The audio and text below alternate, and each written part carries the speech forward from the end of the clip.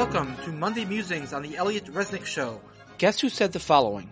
Woman's political job is to, quote, inspire in her home a vision of the meaning of life and freedom, to help her husband find values that will give purpose to his specialized daily chores, to teach her children the uniqueness of each individual human being. This assignment for you, as wives and mothers, you can do in the living room with a baby in your lap, or in the kitchen with a can opener in your hand. If you're clever, maybe you can even practice your saving arts on that unsuspecting man while he's watching television. I think there is much you can do about our crisis in the humble role of housewife. I could wish you no better vocation than that. Well, if not for the reference to a man watching television, you might think that a great rabbi, a Rosh Hashiva perhaps, made that comment. Actually, that comment comes from Adlai Stevenson, the Democratic candidate for president in the 1950s, twice against Eisenhower, and the darling of the liberal intelligentsia. Can you imagine any politician uttering those words nowadays, talking of a woman's main role being that of wife and mother? He would be lynched by the media. He would be absolutely lynched.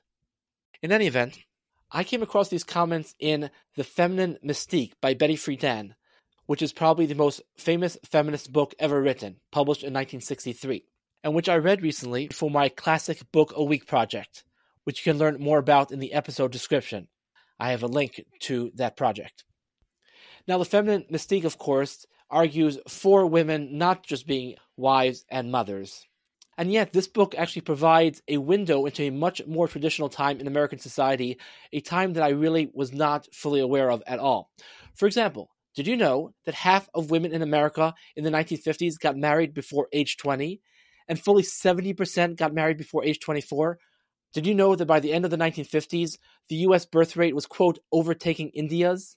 Did you know that according to Betty Friedan, career woman was actually a derogatory term in the 1950s? Now, I'm not saying Friedan was wrong about everything and that no woman should ever do anything other than be a good wife and a good mother.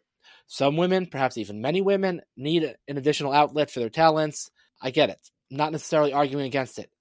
But it's honestly really fascinating to read a book that contains so many defenses of women being great mothers and wives. You don't even really hear such defenses in frum society anymore, let alone in general society. Now again, Friedan's only quoting these because she wants to argue against them or to dismiss them as incorrect.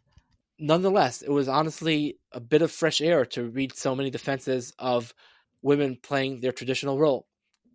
Here's a comment from Queen Victoria in 1870. She wrote, or some official wrote in her name, "The Queen is most anxious to enlist everyone who can speak or write to join in checking this mad, wicked folly of woman's rights, with all its attendant horrors, on which her poor feeble sex is bent, forgetting every sense of womanly feeling and propriety. It is a subject which makes the Queen so furious that she cannot contain herself. God created men and women different, then let them remain each in their own position." End quote. And then there's this passage from a 1942 book called Marriage for Moderns, which many young women actually read as part of their college education. "The sexes are complementary. It is the works of my watch that move the hands and enable me to tell time.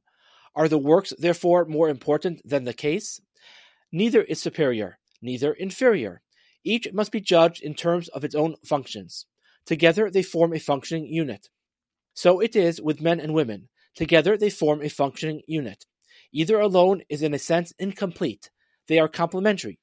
When men and women engage in the same occupations or perform common functions, the complementary relationship may break down." Friedan also quotes the following passage from Newsweek magazine in 1960. "A young mother with a beautiful family, charm, talent, and brains is apt to dismiss her role apologetically. 'What do I do?' you hear her say. 'Why, nothing. I'm just a housewife.'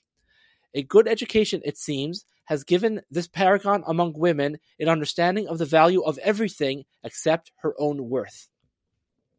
What a different era we live in. Imagine Newsweek magazine or any mainstream publication defending a woman being a housewife. It's almost unimaginable. And this book is only 60 years old. Just 60 years ago, instead of mainstream publications and experts recommending to women that they have careers and get married late and not have so many children, all the experts in the 1950s, all the mainstream media, were recommending that women get married young, have lots of kids, and do not get careers. let me conclude with two observations. Number one, Friedan writes, with or without education, women are likely to fulfill their biological role and experience motherhood. Okay, she was wrong about that. Maybe in the 1960s, you could take it for granted that all women will get married and will be mothers, or virtually all women will. That is no longer the case.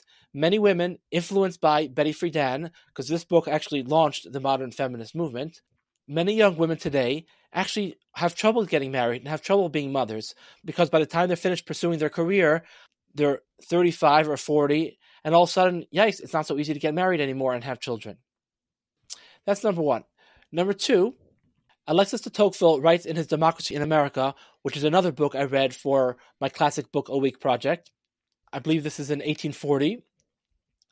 I shall not hesitate to say it. Although in the United States the woman scarcely leaves the domestic circle and is, in certain respects, very dependent within it, nowhere does her position seem higher to me. And now that I approach the end of this book, where I have shown so many considerable things done by Americans, if one asked me to what do I think one must principally attribute the singular prosperity and growing force of this people, I would answer that it is to the superiority of its women. And then he writes much earlier in the same book, religion is often unable to restrain man from the numberless temptations which chance offers, nor can it check that passion for gain which everything contributes to arouse. But its influence over the mind of woman is supreme, and women are the protectors of morals. End quote.